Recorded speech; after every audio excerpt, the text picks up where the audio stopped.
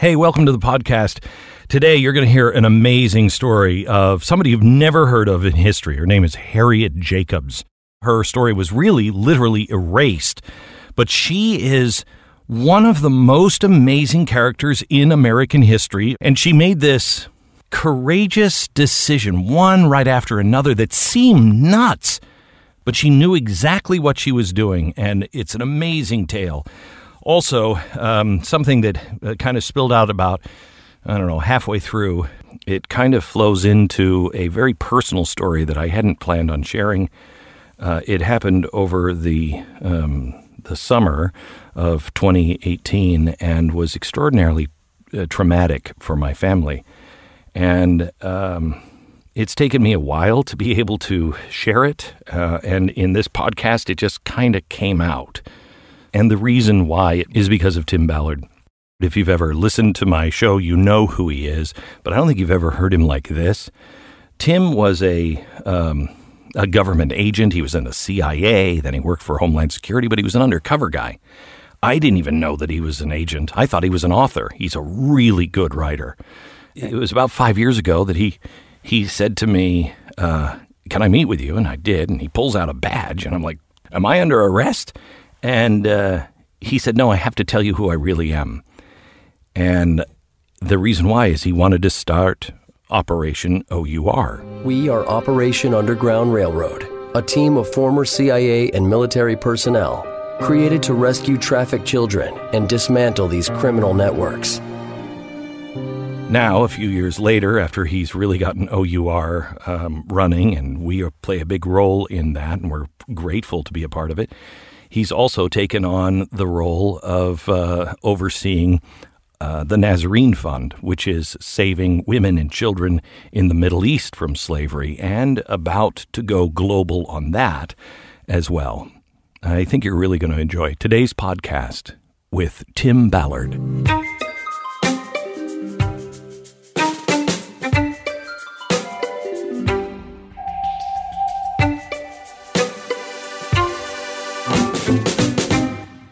Couple things have happened.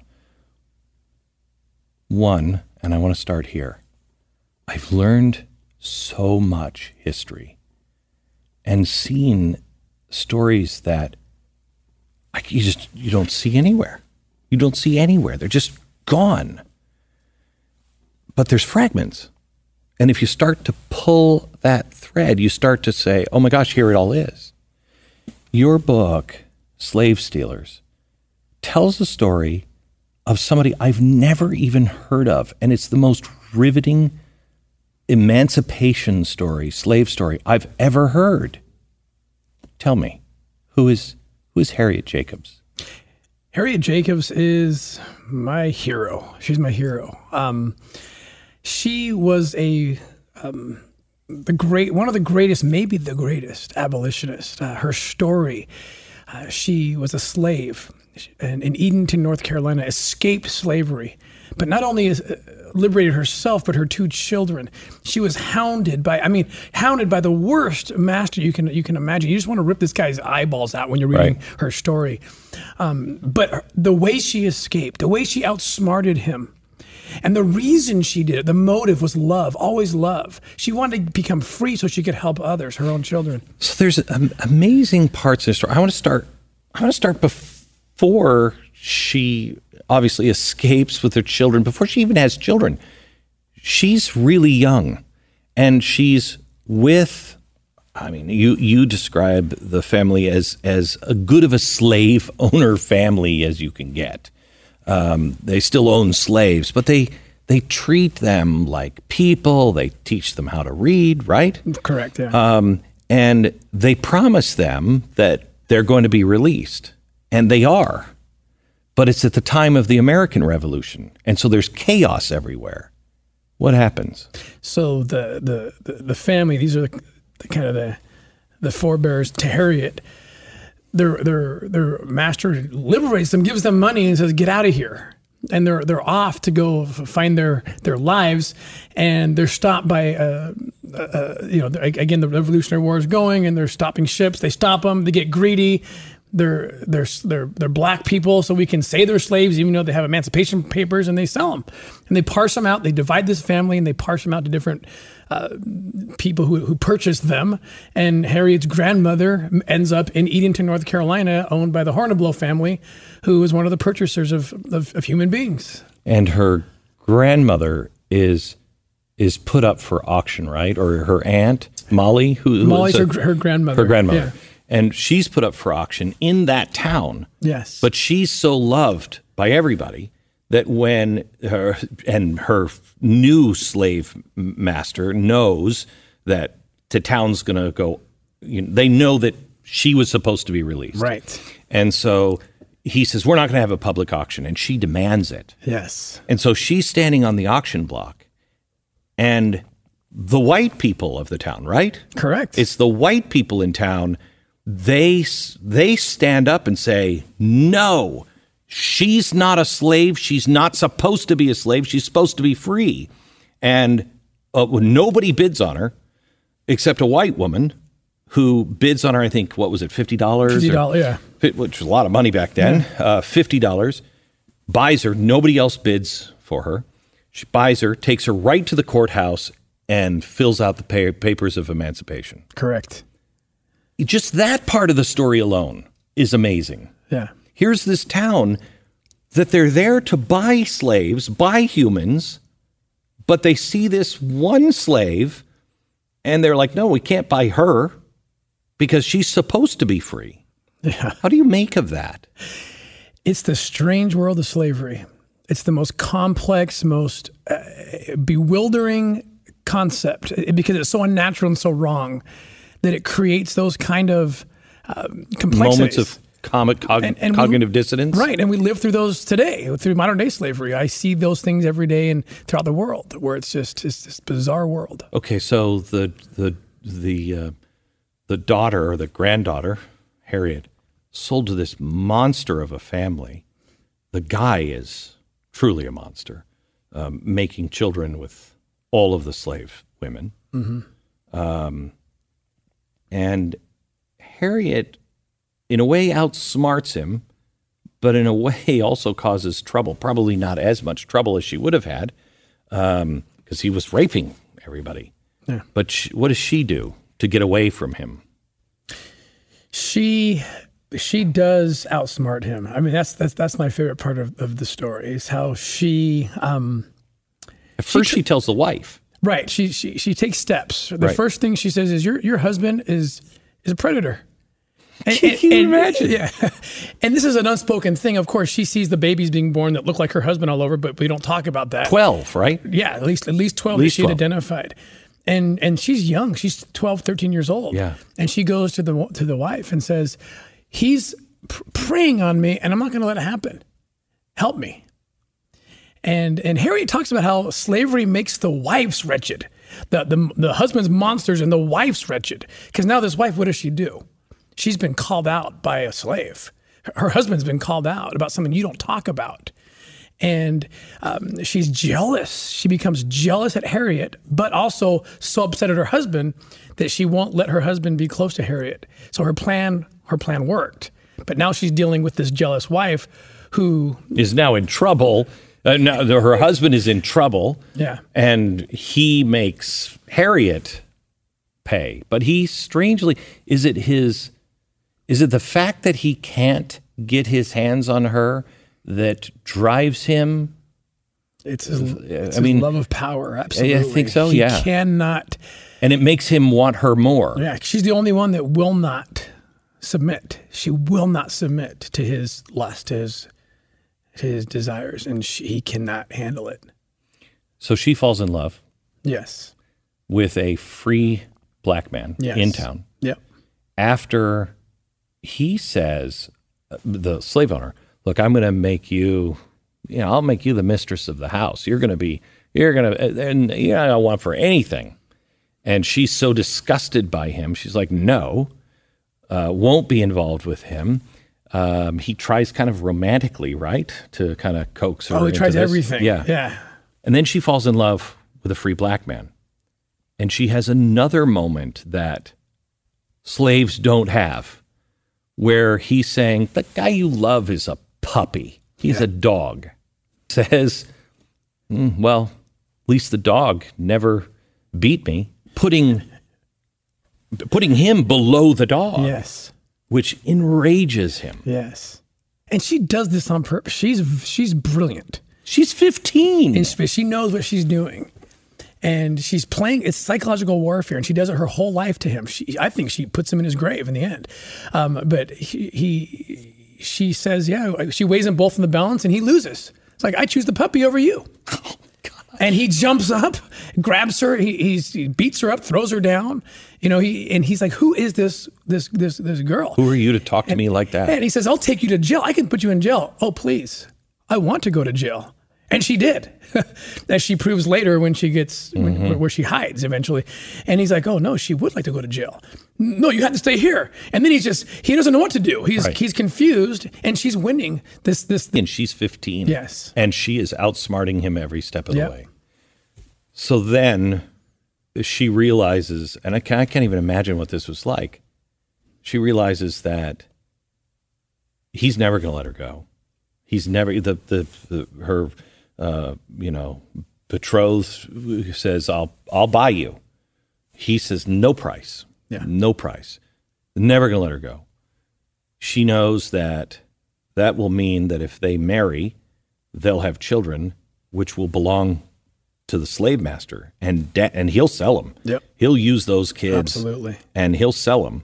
And she says to her fiance, you got to go away and never look back. Yeah. How hard do you think that must have been? She says that was when the lights went out for her. Her last dream, her only dream, her last dream, it's gone. It's gone. That's how old is she now? 17? She's now 17, yeah. At 19, she's got another plan. Oh, yeah. To beat the slave owner. Yes. He offers to build her a cabin out in the woods. Be the mistress, be the concubine, yeah. Yeah. You'll never have to worry about a thing. I'll only come visit you occasionally. And she wants no part of that. And so living next to her grandmother in this same town is a lawyer, a white lawyer. Yes. That she starts flirting with. Yep. Because of why? She says, look, I'm a moral person. I'm a Christian woman. I believe in God, but this is my only way out. I will never get away from this monster. And she allowed herself. She made a romantic, relationship with Sam Sawyer, who's this bachelor. And a good guy. A good guy. He's a young bachelor, wealthy lawyer. Right. Tries to buy her. Tries to so buy he her could free her. Yeah. And he won't. And James Norcom, he's the master, the town doctor. He won't have nothing to do with it. So she says, okay, I'm gonna fall in love with him, and I'm gonna have babies with him. And that was intentional. Because then she would be connected to a powerful person in town, a white man in town. And she'd also be, it's a major slap in the master's face, because that's all he wants, is to be the father for children.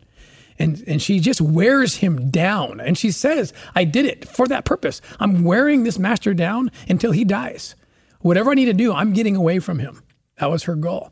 And so she has 2 children by Sam Sawyer, who takes care of the kids financially and always trying to buy the kids. Norcom won't have it. He won't sell the kids, but he doesn't know what to do. Now she's living with Grandma, who lives next door to Sam Sawyer, because James Norcom's wife won't let her live in the house because she's so jealous of him. Now she's pregnant. So can you imagine what her life was like? Oh, I mean, just the complexity alone of... this woman was amazing just up to this point. Oh, yeah. And she hasn't even turned 20 yet. Yeah. Yeah.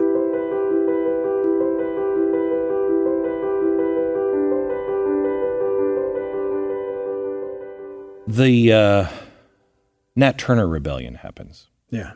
If people don't know what that is, what was that rebellion? Nat Turner, he was a slave in Virginia, and he said enough is enough. So I'm not going to do this anymore. And he rose up. There's a great movie called Birth of a Nation that came out, I think, 2 years ago, maybe, that tells this story. And not the original Birth of a Nation. No, definitely not when that you one. Said that, I was like, great movie. No, not the turn of the century one. Yes. The one that came out 2 years ago. And he rises up and he starts a rebellion.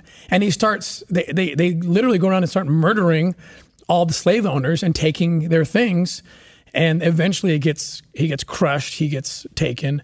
But he scared the heck out of slave owners. Mm-hmm. And it started this movement. It started making people realize, well, maybe we can't, we aren't slaves. Just because that guy says we're slaves doesn't mean we are. So it had this empowering kind of movement to it, but it also created negative externalities that no one wanted. The slaves didn't want, because it scared the heck out of everybody, including the neighboring North Carolina where Harriet was living. And they came in and they decided they had to make a show of this, and they created these raids. They created these raiders came in, the militia sanctioned by the state, and they started beating and terrorizing and killing and imprisoning black people, free ones, enslaved ones. No one was safe. No one was safe. They were planting evidence as if there were a rebellion. There wasn't one, but to scare everybody. But you put a spin on this that I have not heard before, and it's not your spin. It's from the evidence of Harriet's life. She, again, was so smart. And I'm not sure I understand exactly how this worked. But the part that you brought out was that it wasn't the intelligent, well-to-do that were on these raids. It was the downtrodden white guy who had been crushed his whole life, had no future in his life, probably a lot like people who probably joined the Nazi party, or these crazy parties today, who they just feel like nobody's listening to me, nobody cares. Those are the guys that go in because they're living pretty much the same life as a slave, far as what they have and how they live. And this is the way for them to feel superior to somebody. Yes, that's right. So what did Harriet do? So again, Harriet, because her grandmother's now free, because we mentioned how she was emancipated, and she runs a bakery in town. Everybody loves her, and everyone loves her. She's Grandma. They call her Auntie Molly. Yeah, that's what they call her. And Harriet lives there, and they're okay. They're not wealthy, but they have nice things. And these raiders come in, and she knows they're coming, because they're going to make this whole dog and pony show to scare everybody. So she brings out the nicest tablecloth. She brings out the flowers. She decorates the house to make it even look nicer than it usually is. And in come these lowlifes, these white raiders who just signed up for the militia just for this purpose, for this day of raid and horrible things. And they come in and they're sick, because they walk in and they see this black family has more than they have. I would think if I were with Aunt Molly and Harriet, I would say, no, do the opposite. I know. Right? I know. I don't know how this worked. In order for her to actually wage this psychological warfare on her master and on the bad people in the town, she had to have this defiant spirit. And it manifested itself maybe even when maybe she didn't really want it to sometimes, but she couldn't help herself. She knew she was a daughter of God, and no one could tell her that her skin changed that. And she would do these things. And they walked into the house and she would fight with them and say, there's no evidence here. And then she'd try to kick them out of the house. And then she was so smart. She had a couple of white, powerful friends in town who, once things got to the point, she gave them the sign. They walked in and stood in the house and said, "It's time for you boys to leave." And then there's this funny part in the story where, as they're walking out, they're cussing and racial slurs, and "I can't believe you bleepity bleeps have all this stuff. We don't have tablecloth like this. Where'd you guys get this?" And Grandma Molly, who has that same defiant spirit, says, "Well, you can rest assured we didn't get them from your homes." and with that, they get booted out of the house. So I think that Harriet was righteously defiant, and she couldn't, it's who she was. So she's transferred to the plantation because she won't give in to her master's will.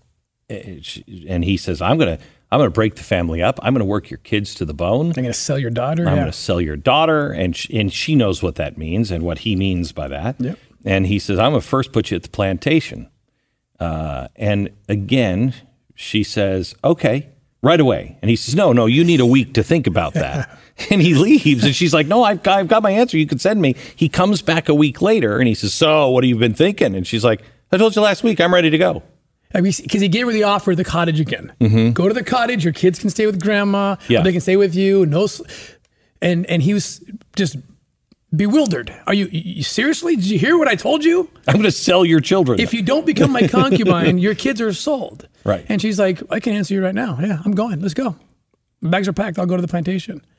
And on the surface, you would think, Harriet, what are you doing? Like you are now creating the very thing you fear the most. But she didn't live on the surface. She didn't think on the surface. She knew exactly what she was doing. She was always 10 steps ahead of this guy. So she goes to the plantation. Do you think she was, or was she, were her actions smarter than she even knew? Was she always, because that takes incredible courage to do what she did. If you really believe you're being guided by God, which I think she did for sure believe that. That gives you some extra, but you do still are a human being and you have to go, oh my gosh, because she did not want to lose her children. That's right. All that mattered to her. She could lose her life, but she wanted to make sure her children never lived in slavery. Okay. So she had that fear. Do you think sometimes she thought to herself, maybe I've gone too far this time? Oh, I think she had to have. Had to have. Because I've read her autobiography so many times, and I'm thinking, Harriet, what are you doing? Why are you doing this? And she doesn't reveal to you exactly in that moment why she did things. Was it God inspiring her? Was it her kind of being overzealous? Whatever it was, though, she ended up figuring it out. Right. So she gets to the plantation. Yeah. And she appears to have a plan. Yes. From day one, she becomes the most subservient, the most obedient, working over hours, everything she can do. And James Norcom, the master's son, runs that plantation, and they fall in love with her. They think, what's my dad talking about? She's the best slave we've got. In fact, she can't do enough to help us. And she talks about, she's like, I knew what I was doing. She's like, I needed them to be complacent. I needed them to start loving me and start trusting me, and that's when I can work my works. And from day one, she started doing that. And she knew the day would come, as Norcom promised, the kids would come out and be what they said, broken in as slaves. And eventually her daughter was going to be harassed sexually by this man. And when that day came, she knew, she had it already figured out. She had taken her clothes weeks earlier, or maybe months earlier, out of her room from Grandma Molly's house in town. The plantation is about 6 miles outside of town. Mm-hmm. And she hid them with a friend. Yeah, so these were her private things that stayed in town. She took her everyday clothes to the plantation. Right. But all of her stuff if you were going to go someplace, you wanted those things. Right, all of her possessions. And she quietly, no one knew except Grandma, I presume, took all of those things and hid them. And no one would know why she did that when she did it. Right. But here's the day she's been waiting for. The kids are coming tomorrow. Tomorrow the kids come to the plantation to be broken in. Well, that's the night she slips out the window. They're not watching because they trust her. And she heads into the woods and just disappears. So the next morning, the last thing, and she knows what she's doing because they're not going to bring the kids out to the plantation because they're only 2 years old and 6. So who's going to watch them? It's going to be a drain on the economy of the farm, right? Mm-hmm. So she knows they're not going to come out unless she's there to take care of them. So she keeps her kids safe in that instant. And Norcom goes nuts. she's escaped. I can't believe she's escaped. How did you guys let this happen? And he sends out the patrols, and they go and raid Grandma Molly's house, and all her possessions are gone. Well, she's not in town, is she? She went north. She's out of here. That's brilliant. So he concentrates all his efforts on searching for her in the north, when in fact she's a mile away hiding in the woods. But all calculated, just amazing. She is in trouble. She's bitten by a snake. Yeah. And now she's in trouble. And she has got to get help. Somebody in town has got to help her. And it's a white woman who owns slaves. Yes. And doesn't she go to Grandma Molly or Aunt Molly and say, I can help, which had to be a big roll of the dice. Oh, huge. Right? Huge. Trusting. For both sides. Right. At this point. Right. And this is the point, I think, where when you say, hang on, when you say both sides, later you will see that there was a slave that was trying to find Harriet. Yes. Because she then could be the master's favorite. Yes. Okay. So when you say both sides, the white person knew I'm going to be destroyed. The black person knew if this is a trap, I'm toast. Yeah. Right? Oh yeah. They both had everything to lose. Everything to lose. Yeah. And they're looking. I picture this moment. They're looking. Her name is Martha Blount is her name, and she's looking across the table, kind of like you and I are right now, and Grandma Molly, and they're just looking at each other. Can we trust each other? Because if either of us betray this secret, we're both dead. Or if one of us does, we're both dead. This is a trap. Did Norcom send you to me? And Molly's out in the woods bitten by a snake. I'm sorry, Harriet. And she had these moments where I think it was like, I'll do all that I can do, and then I leave the rest up to God. Mm-hmm. Because she hit a point where she's like, okay, I need someone to help me. I didn't expect the snake. Mm-hmm. And she's going to die. She's a poisonous bite, she can tell. And so Grandma says, very religious, very prayerful, she said she felt a peace. God said, you can trust Martha. You can trust her, even though she owns slaves. And so... Can we stop here for just a second? Let me... This is the point of the story that Anne Frank came to mind. That it's not just the slave trade where we've seen this kind of stuff. It's Anne Frank and the Nazis. Somebody comes to the door and says, I can hide you. You don't know. You don't know. Yeah. We have it now in the Middle East with ISIS and with Christians. I can hide you. I can get you out. Yeah, you might take me right directly to an auction block or to somebody who wants, to harvest my organs. I mean, this is still happening. Still happening. And it was happening back then. Solomon Northrop, the 12 Years a Slave, that story. The same thing. He was trapped. They took him and they said they're gonna. I write about it in the book where they're gonna take him and make him a musician and a talent. And the producers are slave owners, and it was all a trap. And so this is the world you live in when slavery exists. It's this horrible place. And all you have in that moment, Molly and Martha, is God to intervene, and you're hoping for a witness because that's all you've got. And you haven't even the best intentioned people. If you look back at John Merrick, the Elephant Man, and you see he went from one cage kind of to another, where he was a showpiece in some regard. Okay, back to the story. So Martha sends one of the jolliest old characters in the whole book. And her name is Old Betty. Old Betty is the one slave that Martha says I would give my life to. She trusts her, and she tells her the secret. Can't trust the other slaves in her own house with the plan she's about to. You would think that if you're a slave, you would be the most trustworthy on hiding a slave.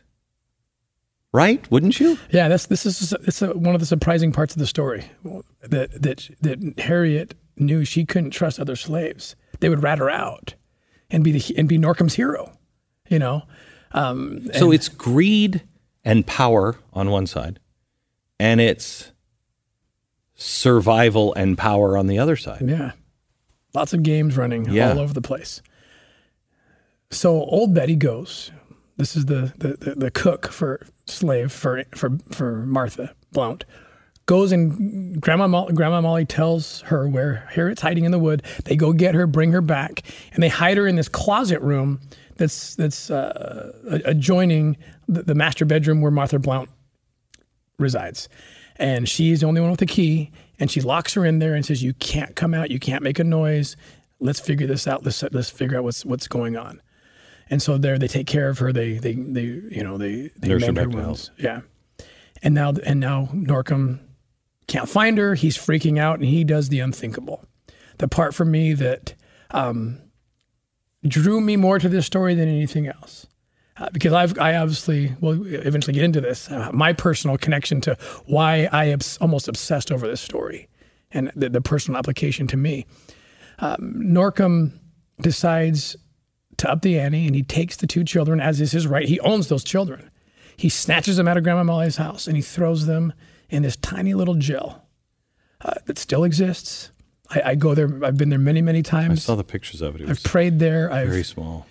And he takes these 2 years old and 6 years old and throws these little babies into jail and holds them as hostages and says, let's the word out that until and unless Harriet returns, those kids will stay in jail. And Harriet learns of it. She's up in the closet and she learns. Your kids are there. All you got to do is go to them. He'll let them out. Now you're destroyed. And this is I think maybe the hardest part for her. Do I trust in God? Do I trust in my plan?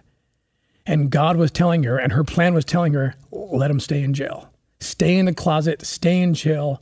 That will lead to their ultimate liberation. And she's right, by the way. But she's having to put faith in this now.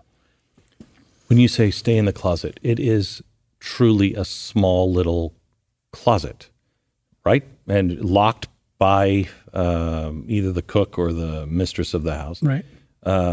No other slave has a key to it. No one can get in.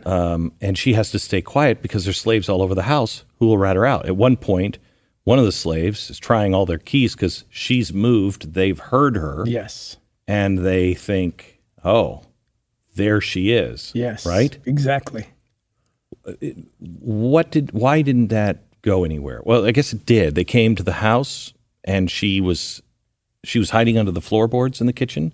Is that right? Yes. So they kept coming and checking everyone's houses, and every time the word would get out, old Betty would come grab Harriet, throw her under the floorboard in the kitchen, and she'd sit under that thing for days if necessary, and then back and forth and back and forth. And then things just got too hot. Norcom was asking too many questions, and they realized they need a more permanent, better hiding place for her. But first, I had to get her out of town, put her somewhere. And this is one of the most horrifying parts of the story. And I've been to this horrifying place. It's called Snaky Swamp. It's just, Edenton's a little coastal town. Hasn't changed much from the 19th century. And so you can go there and see this and smell this, and you feel the story. Is Aunt Molly's house still there in the town? Her lot is still there. The house is no longer there. And so they take Harriet. There's her late father's friend, Peter. They let him in on the secret. He puts her in a canoe and rows her out to Snaky Swamp.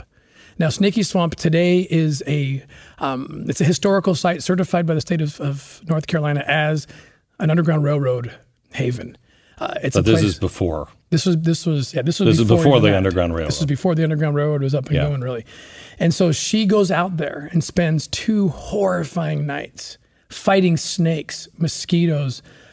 He rows her 3 miles deep into Snaky Swamp, wanting to learn her story for more than just for this book, but for my own pursuits, which we'll talk about eventually. I went out there. I rented a canoe, and I went by myself one afternoon into Snaky Swamp. And the guy who rented me the canoe, he says, "Where are you going?" I says, "I'm going to go into Snaky Swamp." He says, "No, you're not." He says, "They called that for a reason. So there's snakes everywhere." I said, I've got God, I came all the way out here. I traveled 3,000 miles to go into this swamp. There's these waterways that take you miles deep. And he's like, listen, sir, the snakes are in the trees. If they see something moving below, they jump out onto your head. You don't want to go in there.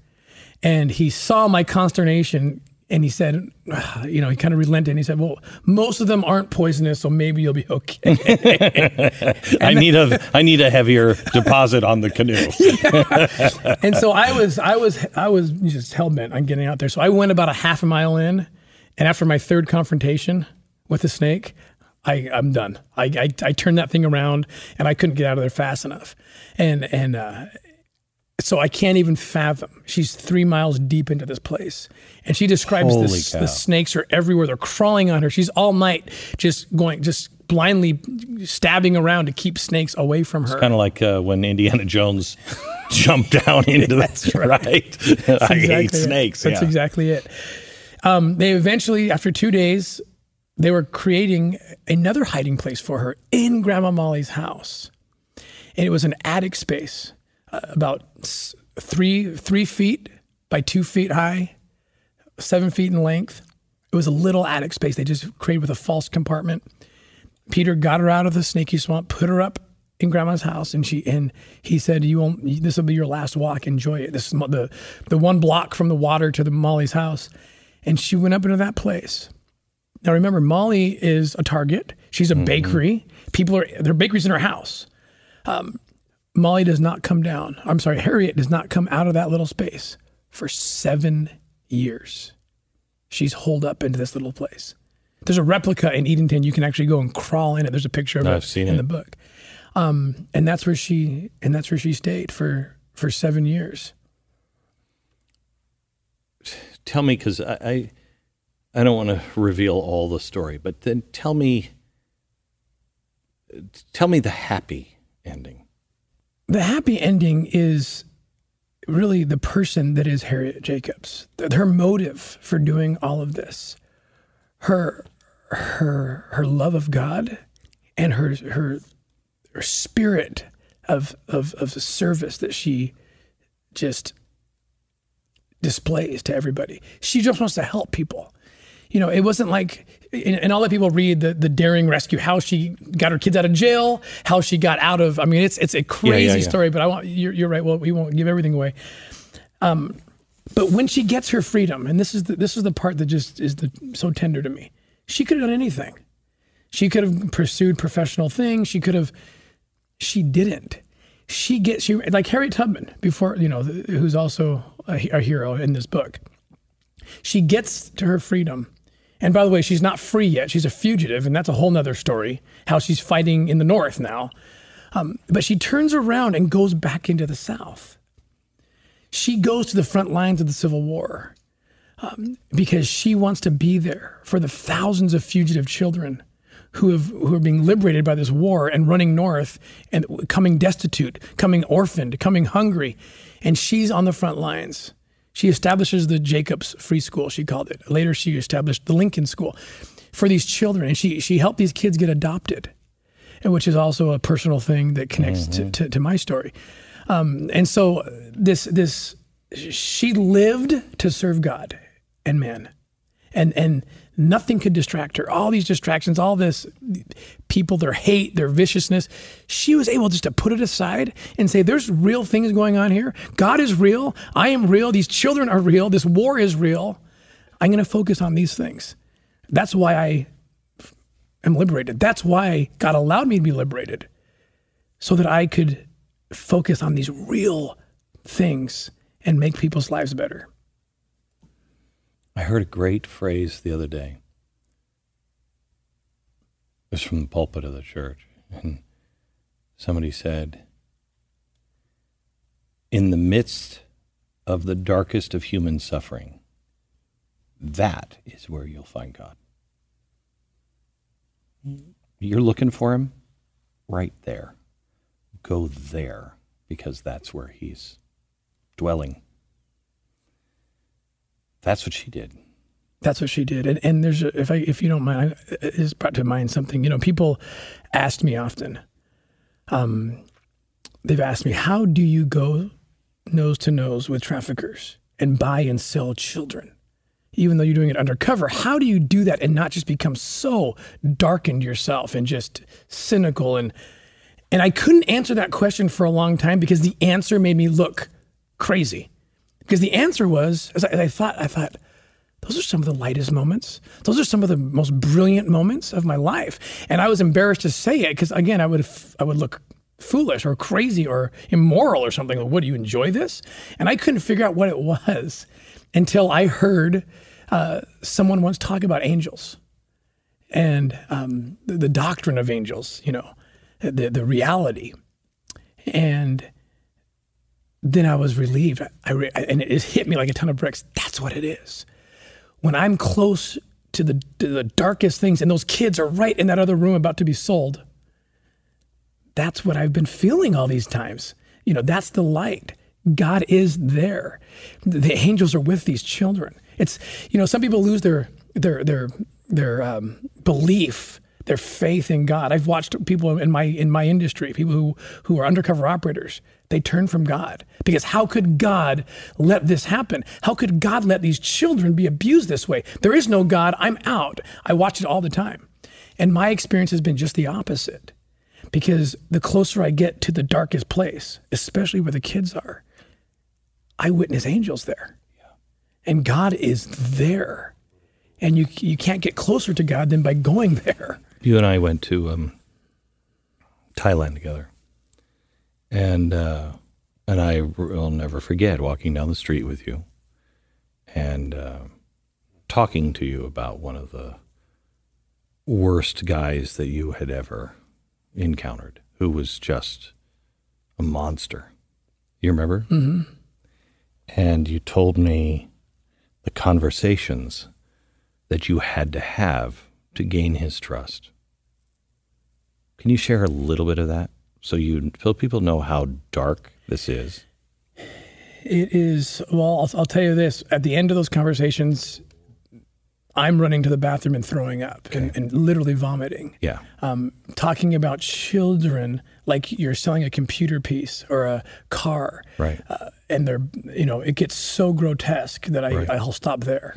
So I asked you at that point because there's something to be said for a parent, a father, and a man that may or may not be unique to our gender. But I asked you, how do you not just pull a gun and kill these people? How do you know? I mean, I know you're probably very handy with your hands. I would need a gun. You're probably more handy with your hands. And do you remember what you said to me? Mm-hmm. I think about those kids. If I mess this up, if I were to do that and end the sting operation, there would be children who would be lost. The prosecution wouldn't go through. He would probably be free and I'd be in jail. I mean, it's the kids. It's the children that I think of in those moments. Don't betray the kids, don't betray the kids. And that smile on my face, though it's looking at evil, stays. and I finish the job. But you've had days where you've come home and looked at your kids and thought, I can't do it anymore. When I first talked to you, you were kind of going through that. Mm-hmm. I can't do it anymore. I've had many. I still have those days. And it is usually with my children. When I come home and I see them, I've done operations where the kids we just rescued were miles away from where I live. And going from that scene to this scene, and you're filled with guilt, almost guilt. Why are my kids okay? And that child is not. Why do my kids have two parents in a family system? Well, they have a trafficker as the only adult in their life who's raping them or selling them. And I've buckled. I mean, I've I've passed out. I've dropped to the floor. It's a really, really hard thing to confront.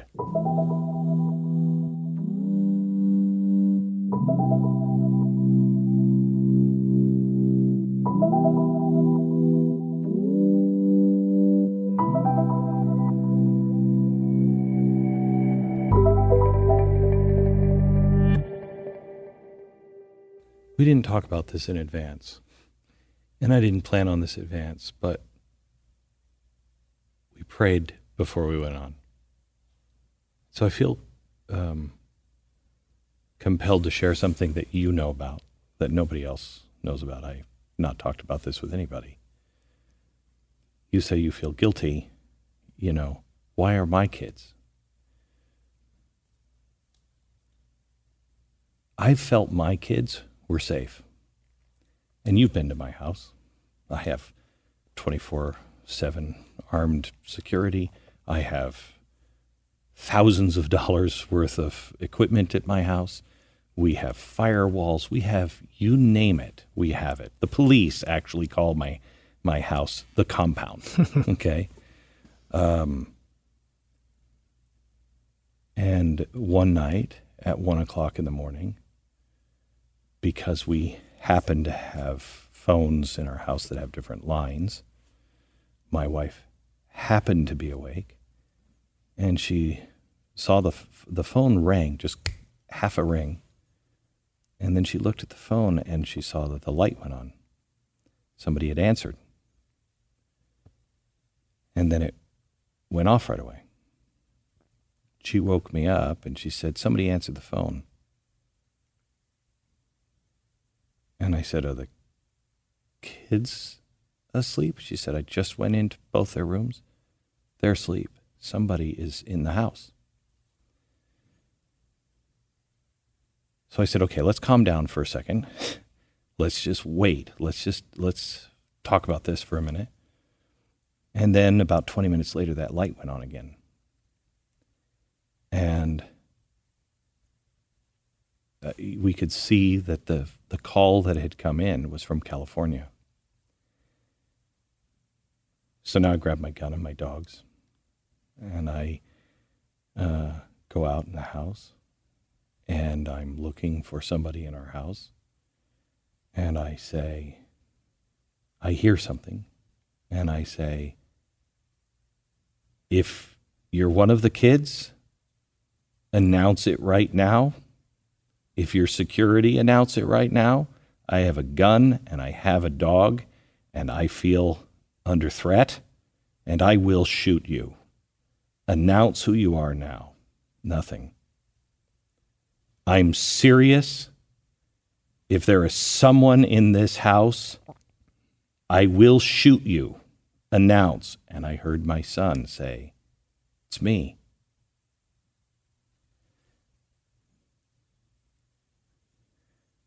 My son had been playing on PlayStation and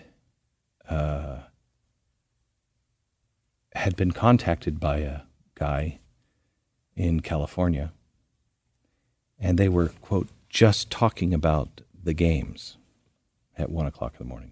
He was a 30-year-old man, I think. And my son thought that was normal. And my wife and I said, no, that's not normal, honey. He called at night and then you picked up on half a ring and said, I'll call you back. And why is he calling it? At that time it was 2:00 in the morning. I am so blessed to have my security and to know you. I think at 5:00 in the morning, when I thought people might start be getting up, I wrote to you. I contacted security and said, here's the guy's name, here's what was on caller ID. And I called you, and you had the child services come over to our house right away. You want to talk about that at all and what? It's, that could happen to you, of all people. Not only because your cause is our cause. you're one of the few who's so open and supportive of the cause of protecting children, and the physical security of your house, and yet one of these creeps penetrated, got into your house, and my son was defending him. Yeah. At first, my son was defending. At first, my son said, "Dad, you're always paranoid about everything," and I'm like, "Son, this is a 30-year-old man. You're 12." And of course, we figured out that you were right about that person. Your hunch was correct, and he is his days are numbered, and he's a predator, and he got into your house, and it's such an important story for all parents and all people that's how many predators there are. 2 million children are in the commercial sex trade. 2 million children. So what kind of demand justifies that number? That's how many predators are looking for our kids. They'll find them on Facebook. They'll find them on Instagram. They'll find them on PlayStation. They're finding them on when the children's sex crimes division came over. They asked for the PlayStation. My son said, "Well, I don't record anything." They said, "Oh, don't worry. Everything is recorded." And I'll never forget, he looked at me and he said, "Do I have your permission to transcribe all of your son's conversations?" And I said, "That's available?" He said, "Yep." And I said, "Oh, you have my permission," which led them to a lot of discovery. But what they did was they took my PlayStation, and they just had done this a few weeks before with somebody else whose son was in exactly the same situation and had been taken to another city. And just by the grace of God, they caught him. He had already been abused, but they caught the person. And it's because they were playing a game. It was a woman. She was 40, and she was bonding on the game and then molesting. And so what they do is they take these PlayStations when they find them, and they pose as people. And this particular person, the last I have on this is, or last I care to share, is that there were 12 children that he was grooming. Yeah. And because of this, what happened, well, that's why he'll be stopped. If he hasn't already, we can't really talk about it. So I think people think this is a far off problem. They do, and that's the problem. Because it's not. It is everywhere. It's horrifying to look at, and they don't want to look at it. But we've got to look at it for the kids at home, for the kids abroad. We have to stand up and be the parents to all these kids who don't have anybody. It makes me so. I want to say angry, but it doesn't, because I understand it, and it just turns into frustration for me of trying to do. We're repeating history. All these people who say, "Oh, our founders were so bad," all these people are so bad. How come that white community knew that was going on with Harriet, and they did nothing? Yeah, sure, that one woman bought Molly, but the town people, they knew that woman. How come they didn't stand up? Well, because nobody wants to look at it. Nobody wants to look at it. It's too big to solve. They don't know what they're going to do. What am I going to do about it? That's exactly where we are right now. Yep. Nobody wants to look at it. I can literally see minute-to-minute ratings. And Tim, every time you come on, every time we talk about Nazarene Fund, OUR, saving kids, every time you come on, I can see my ratings go right to the floor. Sorry. No. It is. I've tried a million different ways to package it. It doesn't matter. I know. Nobody wants to hear it. I know. And yet, I said on the air, if you're looking for God, you're going to find him at the point of the most human suffering. That's where he is. But if you're looking at God, what is God? God is love. He's compassion. He's empathy. He's help. He's comfort. He's all of those good things. All of those good things. I don't find any of those things on Twitter. I don't find any of those things on Facebook. I don't find any of those things on talk radio, CNN, Fox News, MSNBC in Washington, D.C. I find none of that there. And that's what we're missing. If I am convinced, you talked me into, you didn't do a lot of talking into, but you talked me into this cause, not just because of the children, but because this is the way to heal. This is it. This is it. Everybody's asked me over and over again, okay, so now what do? We know the problem. What are we going to do? This is what we do right here. We save people. We save children. We save Christians. We save the Muslims in China. We save people. And that's exactly why the NFL coach, Mike Tomlin, came to me. He had the same realization you had. In fact, when he was talking to me, I thought I saw your face. So you're just talking the same language that Glenn was talking about what this cause is. See, I was so myopic, just let's save the kids. And you started talking about healing, how this could heal the nation. And then Mike Tomlin, out of the blue, calls me last year. And he says, come to Steelers camp. And I was just, I'm a football fan. And wow, I can't believe the Steelers are calling me to come. He's like, I want to talk about OUR. I'm like, okay. So I get to Steelers camp with him. And the first day, he says, meet me for lunch. Just you and me. No one else. And he says this. He says, I have a dirty little secret I have to tell you. Oh, boy. And I'm like, what is this? Where are we going? So I've got some children I'd like to sell you. Yeah, I thought you might have some connections. I don't know. It could go anywhere from here. Right, yeah. I'm like, what's going on? So we sit down and he says, look, before I say this to you, I want you to know that the most important thing is saving kids. And that's why I want you here. But I do have an ulterior motive for having you here.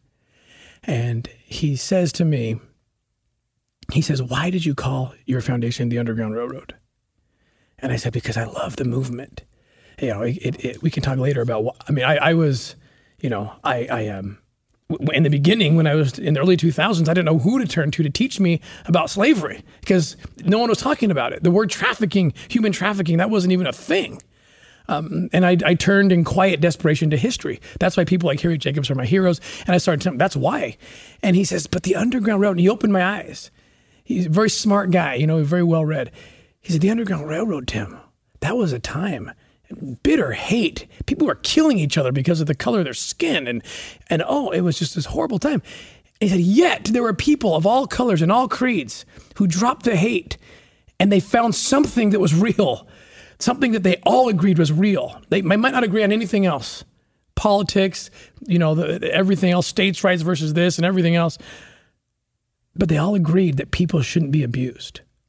And so they dropped their hate. They came together, black, white, and every other color and creed, and they joined hands and they went into the dark together and they healed. And he said, look at me right now. Look at me. Look at the NFL.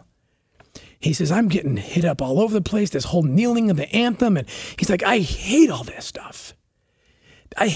How can we be so distracted by all this stuff and whether we should take statues down or not and all this stuff. And yes, it's so important to some people, but children are being raped by the millions here in the U.S. and elsewhere. And he said, what if we followed the example of the original Underground Railroad? And he says, what if we got everybody to focus on something that we can all agree, even if it's the only thing we can agree that's wrong. Children shouldn't be sold and raped and trafficked. And then we're together in the trenches. And then we learn to serve alongside each other. We learn to serve one another. And we start seeing each other as people. And then the healing begins for the nation. And I thought, as he's talking, I said, Glenn Beck told me that a year ago. This very same thing. And this is why Mike Tomlin wrote the foreword to this book, because he wants that message out. And that's, in the end, what this book, Slave Stealers, is about. It's these exciting stories of rescue then and now. And but in the end, it's, guys, this is real. There's things that are real and there's things that aren't so real. There's enough real things, real suffering, and God is there. When you go to those things, he'll receive you. He'll embrace you. It's hard to go there. You got to open your eyes. You got to take some of you're going to lose some innocence by going into this dark place. But God is there, and he'll wrap you up, and he'll love you for coming there, and he will begin this healing. And if we can spread it to the world, to the nation.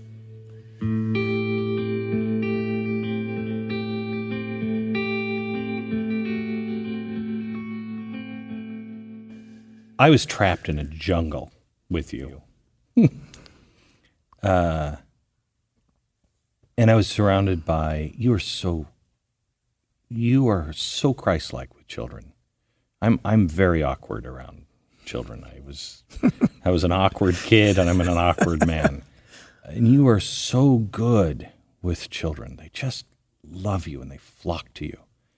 And you brought me to this place that OUR has supported, and it's for all these kids that have been rescued, where they're happy. They're happy. They've got nothing, but they're happy. And you said the sex crimes division is coming out, and they're going to show you some things and give you an update on things. And I said, I want to see it all. I want to see it. I want to see it. And how long was that briefing? 20 minutes. And I finally just said, turn it off. I can't. I was a mess. Did interviews with these kids, and I couldn't even talk. They were all happy, and I couldn't even talk. I was just a wreck. And then you come out and you say, I'm glad he didn't show you the tough stuff.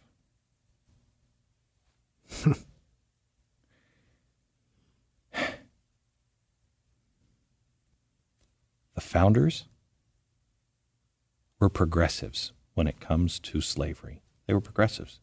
We're not going to convince anybody. Let's just start dismantling it one piece at a time. Let's first stop the slave trade in a few years. Then we'll do this in a few years. It didn't work that way, but that's what they were trying to do because they knew they couldn't stop it. The slave trade, the abolitionist, Ben Franklin was called insane at the end of his life. They mocked him and ridiculed him because of slavery and him standing up and being an abolitionist. The Liberty Bell's only known to be the Liberty Bell. It's only called the Liberty Bell. It was just a broken old bell until the abolitionists found it. Proclaim liberty throughout the land. So can we take that old bell and use that? And they took it on tour to proclaim liberty throughout the land. It was an abolitionist message. It wasn't a founding fathers, hey, let's all come together and build a country. That Liberty Bell, we know it because of the abolitionists. People tried everything from plates, the Wedgwood plates that they made, anything to get people to see it and to talk about it and to think about it. And they tried bringing you down to the slave ship so you could see it and smell it. That didn't work out well. What is the message, Tim, that can get people to really, I believe this will come together. I believe this is what we need. This is, I told you, September 11th made me a better man. Barack Obama made me a better man.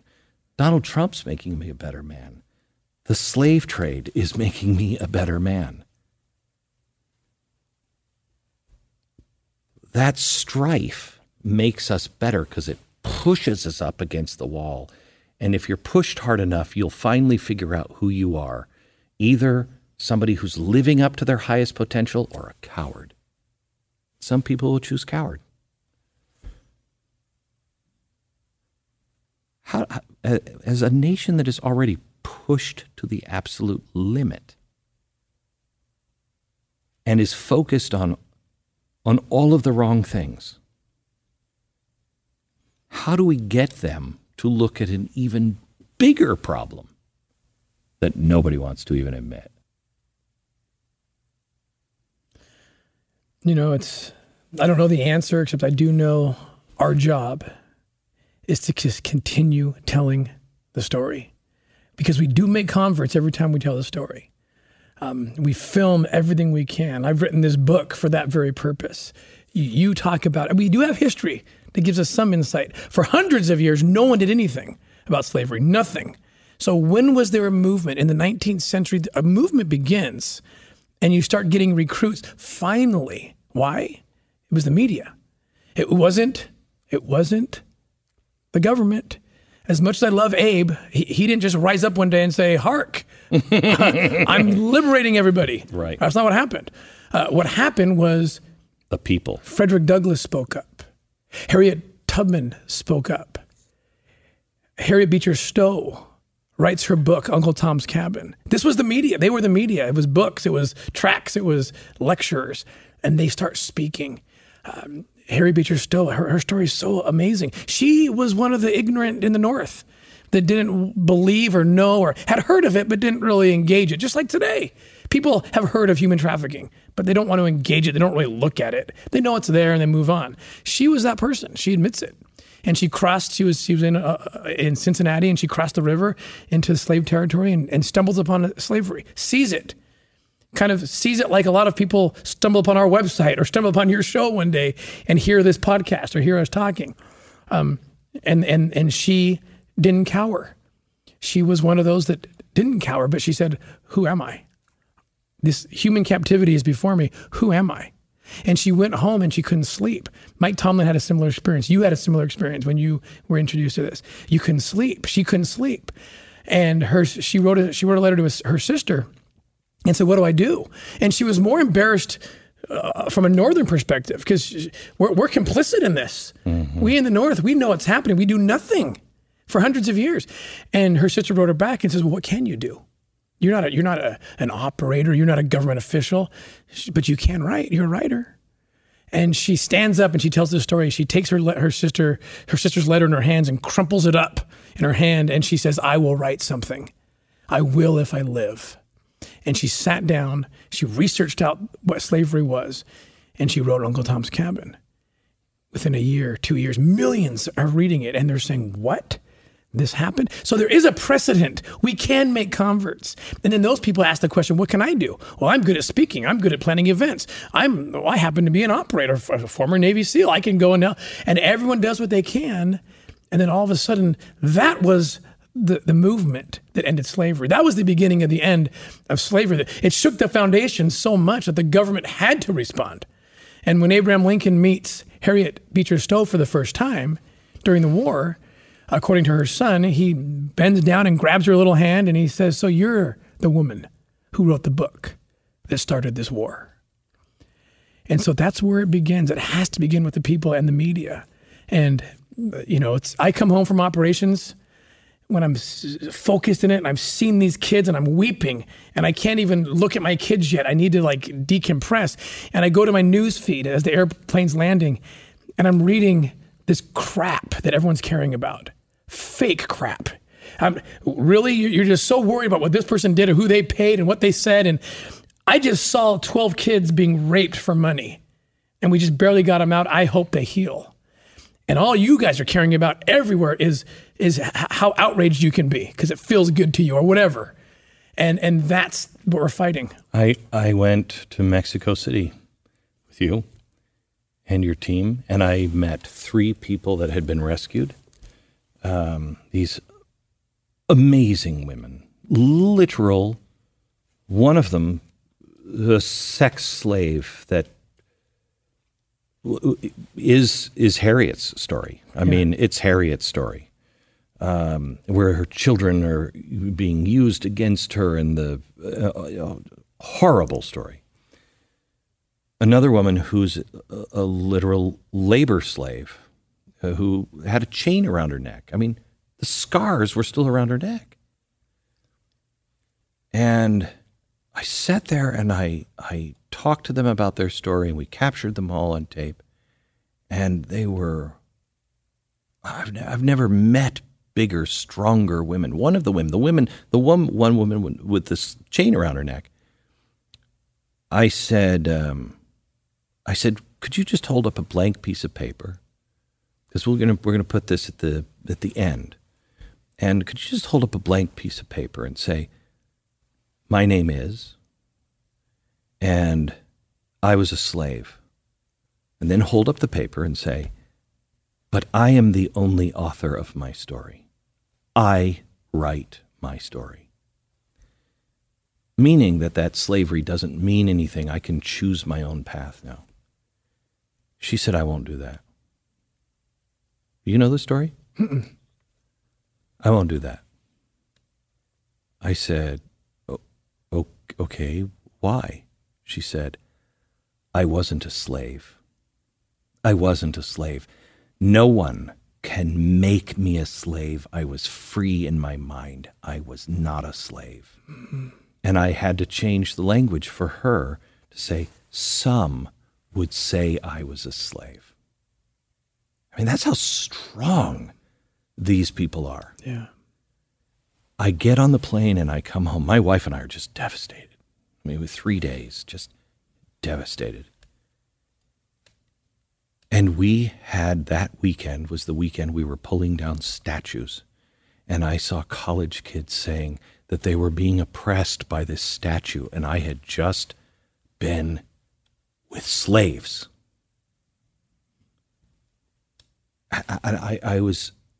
I wanted to run to the bathroom to vomit. I was so disgusted by us. We're living in a world where nothing matters. Literally nothing matters. Truth doesn't matter. Math doesn't matter. Science doesn't matter. Nothing matters. Nobody cares. Principles don't matter. If your party says one thing, you'll turn on a dime because it will help our side beat that side. So nothing matters. And at the same time, the littlest things we are fighting to the death over. On Twitter and Facebook and in our own personal lives, we are willing to fight to the death. We're on the edge of civil war over meaningless stuff. Meaningless. Those statues don't oppress anyone. Put them, I don't care. Melt them down, put them in it. It doesn't matter. It doesn't matter. This is happening now.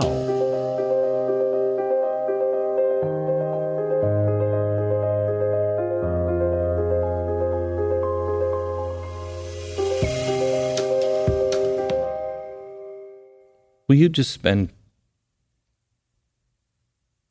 what time we have left telling me the personal side of this? Yeah. This was the hardest book I've ever written. It took me 3-4 years, I think, to tell this story. It hurt. Some people ask, it's so weird because every other chapter, alternates between Harriet's story and mine. And it's in no way to compare myself to her. I go on page 15, I say, I'm here to learn at her feet because she did something I need to do. Let me just say something here first. Anybody who says that doesn't know you. You're the most humble, decent man, honorable man, God-fearing man I think I've ever met. Wow, and if you die before I do, I will do my best to raise money to build a statue, which I know you would hate. But you will go down in history as in the league, I think, of Bonhoeffer. You are remarkable. Oh, wow. Thanks, Glenn. I don't believe that, but it's kind. I know. So, in the early 2000s, I got pulled into the child crimes unit. And I was doing different criminal, investigations, and I was scared to death of this. And no one knew what they were doing. Our agency was leading the way. It was great, but no one knew what it was. Human slavery, modern day slavery, child slavery, sex slavery. I mean, you could Google, like I said, you could Google human trafficking and probably the Department of Transportation would come up, trafficking trends or something. Like no one even knew what it was. And they sent me to undercover school. But it's not new. It's been around forever. It's been around. It'd been so hidden. Okay. It'd been so hidden. It wasn't being spoken of. And it started leaking out. It's so hidden when you get into the underbelly. Like you've seen it in places like Thailand and Mexico with me and Haiti. It's in the underbelly. But once you're there, it's thick. And so they take me to undercover school. And they say, we're going to teach you to be an undercover operator to infiltrate child trafficking rings. And I'm scared to death again. And they put me in my first simulator. It's a stage. It's a house that looks a stage. There's cameras, there's black mirrors, and I'm going toe to toe with probably the top undercover operator in the U.S. government. And he doesn't know why I'm coming. They say, he's a general smuggler. Get him to talk about the kids he knows are being sold. I said, okay. So I have no idea what I'm doing. My stomach's churning. I'm bringing up these godforsaken, these topics. And this guy says, he cuts. He's turning green. He says, out of roll. He says, I'm not going to do this. And he looks at like someone set him up. He's like, I have a daughter. Is this some kind of joke? I'm not going to talk about this. And he leaves. And I'm sitting there on a stage kind of like this, all alone. And I think, now what? And this other instructor comes up and puts his arm around me and he says, hey, look, bottom line, we're pioneering this. We got to figure this out. So this is 2002. Early 2000, yeah. Holy cow. Yeah, we were dabbling, we were doing some things. And again, not to knock the agency No. I work for, because they were leading the way in it. But it just wasn't known. There were no things like the Internet Crimes Against Children Task Force was just getting up and running at that time, just barely. These pedophiles were running amok online. They were making child porn and we weren't catching up to them. And so I had nothing to turn to. I said, where's my manual? Where's my curriculum? And in quiet desperation, I did the best I could, and I bought every book I could on the transatlantic slave trade, because I recognized it as slavery. What I saw was slavery. These kids didn't control themselves. Others owned their bodies. Right, and it's. I suppose we used to see it as prostitution. We would see it as, that 16-year-old girl. Well, that 16-year-old girl may have been an 8-year-old runaway. Exactly what happened. Or kidnapped at 5 and smuggled from Mexico. Correct. Exactly. And that's what we were seeing, criminalizing all prostitutes and not understanding the problem. Right. And so I start reading everything I can on slavery desperately. And I start reading things and learning things. And these people became my heroes. William Still, the father of the Underground Railroad. Levi Coffin, his undercover operations. I mean, I've used his tactics. How do you get in here? What did he do? He would pose as a slave hunter and become best friends with the slave hunters, with the bounty hunters, and then push them off their track, course. Give them false intelligence. I mean, these guys inspired just the tactical side of it. Harriet Tubman running missions, going undercover, using code words. I mean, people don't know that Harriet Tubman was the first woman to lead a raid during the Civil War, and she liberated 700 slaves in that raid. She carried her pistol. I mean, I'm reading these stories and they're inspiring me. They're my heroes. And then I come across this name, Harriet Jacobs. And something happened to my heart. Who is she? She wrote the most important book on slavery, published in 1861, but she had to use false names because the people who helped her escape were still alive and they had broken the law. And so by the next generation... That's why it was buried. That's why it was buried. By the next generation, it was cast aside as a copycat of Uncle Tom's Cabin. Oh my gosh. And she was lost to history. Her name was Linda Brent, and that's how she called herself in her book, Incidents in the Life of a Slave Girl, published 1861. Linda Brent's not a real person. Academics up through our generation. It was a fake book cast aside until this one professor, Jean Yellen Fagan, an English professor, started putting the pieces together. and verified the whole story. Her book came out in 2004, the first book. Have you met her? I have talked to her. I've read all her stuff. But still, her story has not been out publicly. Right. It's still kind of hard to find. I've never heard it. You know me.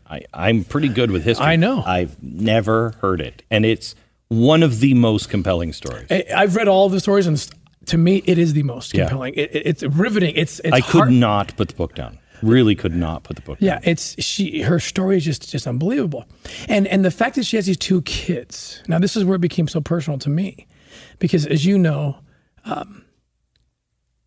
I was looking for 2 kids that traffickers had held.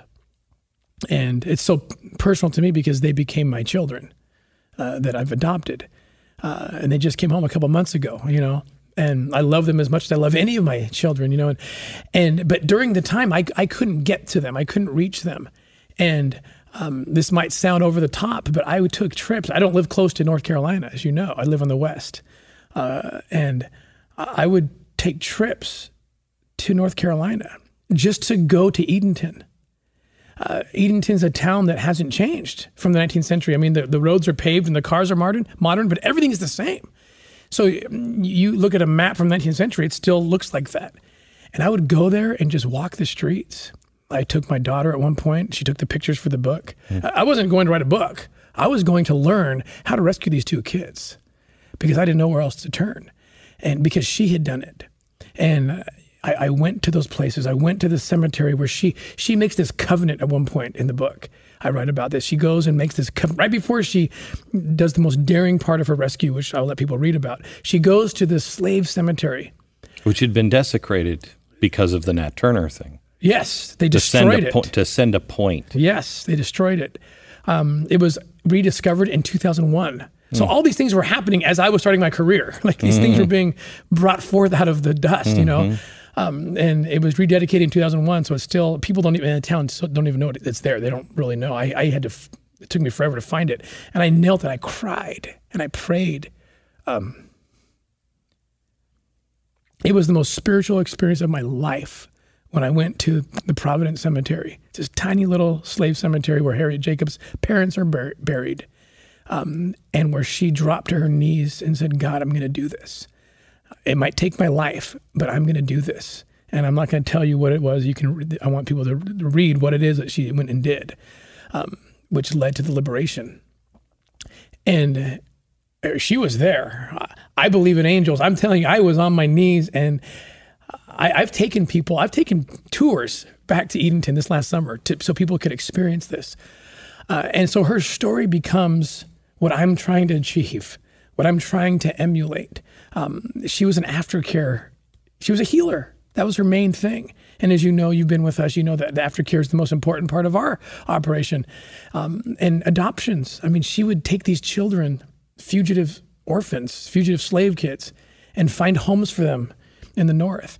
And so everything she did, I just wanted to be, and I still want to do. That's why I said at the beginning of this interview, she is my hero. And this book tells this story of how every other chapter you go from her story to mine, and the things I'm extrapolating from history, what she's teaching me, and not just her, but the other founders of the Underground Railroad and that amazing abolitionist movement. And you see these parallel stories kind of make their way across until she finds her kids and I find mine, and then it kind of goes from there. But it's full of these rescue stories and triumphs and tragedies and miracles, and God and light and service are the core of the whole book. That's the key to not only finding kids, but to healing ourselves and our communities and our world. It's an honor to know you. Thank you. And I thank you for the safety of my son, and for some of the worst experiences of my life that have made me a much better man. Thank you. Thank you. Just a reminder, make sure you subscribe and pass this on to a friend. If you haven't subscribed already, just click subscribe, then rate and review so it can be discovered by other people.